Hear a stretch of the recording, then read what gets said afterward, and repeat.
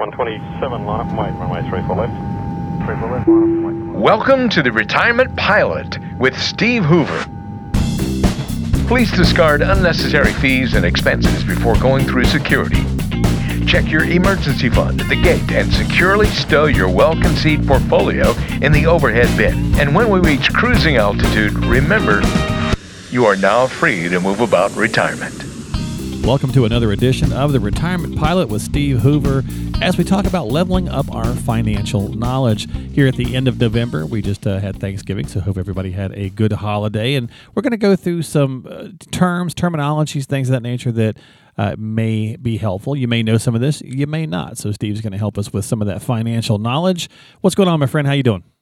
Doing fine, Mark. How are you? Doing pretty good. How was your holiday? Very nice. Very calm. Very nice. That's nice. It's always good. This time of the year, many people enjoy kind of the starting to slow things down a little bit. And maybe it's a good idea to go through some of these terms as the year's winding down, as things to think about going into next year, or just to kind of understand stuff, especially if there's reviews on tap or early reviews at the first of next year, things of that nature, right? So we'll go through a few different things and let you kind of school us on some of this stuff. And let's just start off with a simple thing, because we've been, this year we've been flirting in and out of bear markets. Okay. So we've had bull market for quite a while, and it's dipped in and out depending on the indice a little bit this year with the different things that have been going on. So just kind of define what is a bull and what is a bear. Most people I think know this, but let's just kind of cover that first. Typically, when you're looking at a bear market, you're looking at a market that's down over 10%. That's kind of getting in bear territory, but a full bear is right around 20%. Okay. Then when you're looking at a bull market, you're looking at the opposite. 10 to 20% means a bull market. So they're kind of extreme. So when they say, "Oh, we're hitting bear territory," it's anywhere from 10 to 20% in that time, in that frame. And so that's kind of what they're talking about. Okay. And, so again, all this year, we've had a pretty rocky year, clearly, right? So different indices, tech took it pretty hard. Like, so the NASDAQ, I believe, was like kind of the first one to go into bear territory. I think at some point it was down maybe 30% or so. And again, it's been moving all around. It's a pretty volatile year. So let's talk about those different indices and just kind of run those down a little bit. So most people, when people refer to the market, Steve, I think most of us are referring to the Dow. However, I think you guys as professionals refer to the S&P. Is that correct? We refer to the S&P or the Wilshire. Okay. The Wilshire 5000 is really more of the broad market. The S&P 500 are 500 of the largest stocks out there. And each year, Standard & Poor's, that's what the S&P stands for, basically, they will weight the market on how they think it's going to go. So in other words, the S&P 500 is not a broad generalization of the market. Yeah. It's 500 stocks of the largest companies, but you may have certain sectors such as you may have technology, you may have banking or finance, pharmaceutical, that is weighted differently throughout the year on the S&P. So the S&P is not a static index. Mm-hmm. It can change. It can one year, give me an example, in the mid-2000s, the banking industry, because it was just going great, was heavily weighted, meaning it had more stocks of financial institutions in the index than technology. Okay, so each year they weigh it. So, but it's what most people know. They know the S&P 500.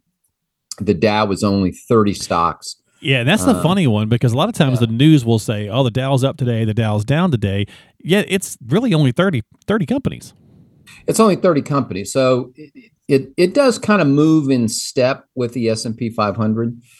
But the Wilshire 5000 is 5,000. So if you want a real broad, that's good to know how the markets are going to do, the Wilshire is the one that's going to give you the full picture of what the market's doing. But for most people, the S&P is a good index to kind of keep. The Dow really isn't a bellwether of how the market's doing. If you have one or two stocks inside that Dow get hit hard for some reason, you could see the Dow go down significantly lower than the S&P 500. Yeah, and speaking of that, and I mentioned the Nasdaq, so that one is taking a pretty good beating this year, and that's because it's pretty tech heavy. So is that kind of the Nasdaq's forte? Yes, the Nasdaq has always been very heavily weighted towards the technology industry. Still is. Yeah, and so with a lot of those big FANG stocks and things of that nature having a lot of trouble this year, that's certainly why that one has taken a bigger punch. So if as we're learning about some of the stuff we're kind of going through there, let's talk about a few other things. So dealing with different strategies inside the market, people hear things like buy and hold, right? So what is a buy and hold strategy versus something like an active or a day trading type of thing? Buy and hold basically is using the principles of not timing the market, buying a true asset allocation, meaning a certain amount in bonds, a certain amount in stocks, right, and letting time work for you in the market. So it's time in the market. When you buy and hold, you're buying it and you're saying, okay, I'm keeping this for a while, go up right? and down. Yeah, the market's going to go up and down for a period, but I know over time it's going to be higher. There's the day trading is all speculation. So if you're a day trader, you're speculating there are going to be wide moves in the market in order for you to make any money. Mm-hmm. So that's what day trading is. Okay. There's also something called tactical. And tactical is where, again, that's kind of market speculation, where you're thinking that one particular area is going to be outdoing another particular area. So you might invest tactically. So you're trying to time the market. You're trying to place your money in different asset classes based on some quantitative information. Now, for a lot of retirees and pre-retirees, Steve, some people, they get into this thing of, well, it's either the market or the cash, right? Especially when the markets are not doing well. We kind of have that response. But let's just say for overall, you've got a good plan, you got a strategy, you're working with someone, like yourself, you're working with a financial professional who's got you a good plan in place. But maybe some people still like to have that play money, right? They have a little bit where they kind of enjoy the ins and outs of the market. They want to be able to kind of do a little buying and speculating and stuff like that. And that's fine. There's nothing wrong with that, certainly, right? You don't want to risk more than your retirement can handle. But in that respect, what are some things if we go onto a site, if we're using some sort of portal, some sort of company or whatever, and we've got a little account to do some things, what are some of the terms we see on there? What do they mean? Like the bid and the ask, and you got to say this carefully because it's if you say it too fast, the bid-ask spread. What are those? Bid-ask spread is essentially, the bid means what you're going to pay for that particular equity stock. Okay, so you pay that amount. The ask is what you get to sell it for. So let me give you an example. Let's say you call up your broker and say, okay, I'm looking at Apple. And they say the bid is $100, and you tell them, okay, buy me one share at $100. So you buy them a share at $100. Then in 15 minutes, you call them up and ask the broker, how much is Apple at? And they'll say it's still at 100. You'll say, great, sell it. So you turn around, sell it, and then you look on your confirmation, and it's like, wait a minute. I bought it at 100. You said it was at $100, but on my statement, I now have only $97 in my account. Okay. What happened? That's the spread between a bid and an ask. You sell it at a ask. You buy it at a bid. And that's kind of the middle ground person in there that kind of is doing some of the transactions and things of that nature. Is that correct? That's right. So you're the brokers, the market makers, everybody on Wall Street gets a piece of that. So, and it doesn't matter whether you're an institutional company like Fidelity or Merrill Lynch, Morgan Stanley, anybody, down to an individual investor. There's always a bid-ask spread, and that is the cost of doing the transaction. So when you're seeing that, always remember you buy at the bid. You sell at the ask, and the ask is always lower than the bid. Now, my example is kind of extreme. It's not going to be $3. Yeah, just to highlight it. Yeah, it's just the way it works. But typically, a bid-ask spread could be a cent, 1 cent per share. Okay, 2 cents, 3 cents. But think for these huge organizations, they're trading billions of shares of stock every single day. Yeah. So when you add up 1 or 2 cents a billion times, that starts to be real money. Sure. And is that the volume we see? Is volume important in investing in the stock market? Does that affect us as the little person? As obviously it doesn't affect us as large as something like you just described, but that's volume, right? Yeah, volume is a big deal. So your big wirehouses can get a better deal because they're selling, many more shares than you are. But typically on an individual investor, they're getting lumped in with those transactions. Now, there's something called best execution. So when you're online and you're placing if you're on, I don't care, E-Trade or wherever you're selling your platform, equities. Yeah. You see it at your stock at a particular price on the ask side and you try to sell it, you may not get that price because that order goes in and they do a best execution, and it could be 5, 10, 15, 20 minutes later before your particular shares are sold. So that's kind of always the issue when you're trading your own account, is you have to understand the bid ask spread. And you also have to understand if you're only trading 400 or 500 shares of a stock, it's not going instantaneously. It's going to be sold or bought for that matter. Okay. So there's always a drag in time. Well, we're talking again about, just kind of leveling up our stock market knowledge, our financial knowledge. We'll just do 1 or 2 more here, Stephen. We'll wrap it up. We saw a lot of this with some different things that happened over the last couple of years. People have heard about the term shorting the market. What is that? Shorting the market means you're betting that the market's going to go lower. What you're basically doing is saying that you're going to sell a stock at $100 to somebody, and you're going to rebuy that at a lower price at some point in time. That's what shorting is. So you're basically betting that the market's going to go down.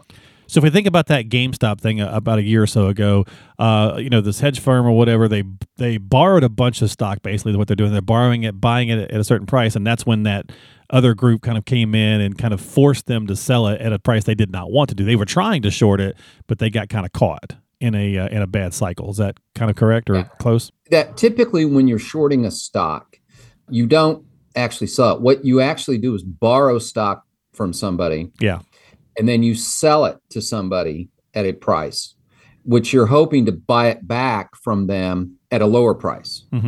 And on that GameStop, they borrowed the stock, sold it, and then when they went to buy it back, it was higher than what they sold it for. The other side was trying to drive it up to cause that problem. So it shorting a stock, you can make a tremendous amount of money on it, but you can also lose a ton if it goes the other way. Right. There was a guy back in 2002, Jim Chanos is his name, and he runs a fund where he basically shorts everything. So he's betting against these stocks, and he made a ton of money when Enron went bankrupt. Oh, wow. He went in and sold, he went in and did a short on Enron, and when it went bankrupt, he made an absolute ton of money. Because you don't own the stock. You basically borrowed it from somebody, you sold it to somebody else, and if it goes bankrupt, you buy it back at 2 cents on the share, and you've made a big spread. Yeah. Well, and so the point, with the conversation this week was to share some knowledge, talk about some of these things that we hear a lot. We hear these terms kicked around. Maybe we know how these apply to us. Maybe they don't apply to us at all. But at the end of the day, Stephen, we're talking about, financial strategy for retirees and pre-retirees. You want a good, strong, portfolio in place. You want diversification, all the other terms that we've hear many times. But at the end of the day, if you are dabbling in the market, certainly you need to know the ins and outs. You need to know some basics here so that you're not taking risks that you can't afford to take, basically. Exactly. And sometimes what will happen, just to be frank, is that a lot of advisors will use those terms. Oh, we're going to short the market. We're going to go long the market. Longs, obviously, you're betting on the market going up. Okay. We got to worry about the bid-ask spread, and tactical and so on. A lot of times they'll throw that verbiage around to sound really smart. When it comes down to it, it shouldn't be that difficult. My attitude is you buy good quality companies, hold them for a period of time, and let the market do its thing over time. Yeah. And if you're going to put money in the stock market, you have to assign a behavior to it. And I always say, look, if you've had a teenager, you know that a teenager's behavior is going to be erratic. It's going to go up, it's going to go down. You never know what that teenager's that kind of day is going to be. Right. But over time, they will mature and they will come out okay. I like that. That's exactly analogy. how a stock goes. Yeah. The stock has the same behavior. Goes up, goes down, but over time, you're going to be okay. There you go. I like that analogy. And of course, that's all part of strategy. It's all about strategizing, because what happens a lot of times, folks, is when we're having a down year or a rough year like this one, we do have the tendency to want to panic, and we're not thinking about necessarily there's short-term monies, there's long-term monies, there's many different ways that things are going to apply. So that's why having a good financial plan and a coach in your corner is helpful. And if you need some help, of course, Steve is here to do that. If you're already working with him, which you may be since you're checking out this podcast, that's fantastic. If you're not, share the message with others who might benefit from it, or consider reaching out to him if you've got some questions and concerns. Find him online at wealthpartnerskc.com. That's wealthpartnerskc.com. Don't forget to subscribe to the podcast, The Retirement Pilot, on Apple, Google, Spotify, whatever platform you like to use. You can find all the information on the website at wealthpartnerskc.com. Steve's got more than 25 years helping families get to and through retirement. Steve, thanks for hanging out and sharing some terms, my friend. I appreciate you. Thanks, Mark. Absolutely. We'll see you next month right here on The Retirement Pilot as the year winds down. So have yourself a great couple of weeks, and we'll see you right around the corner.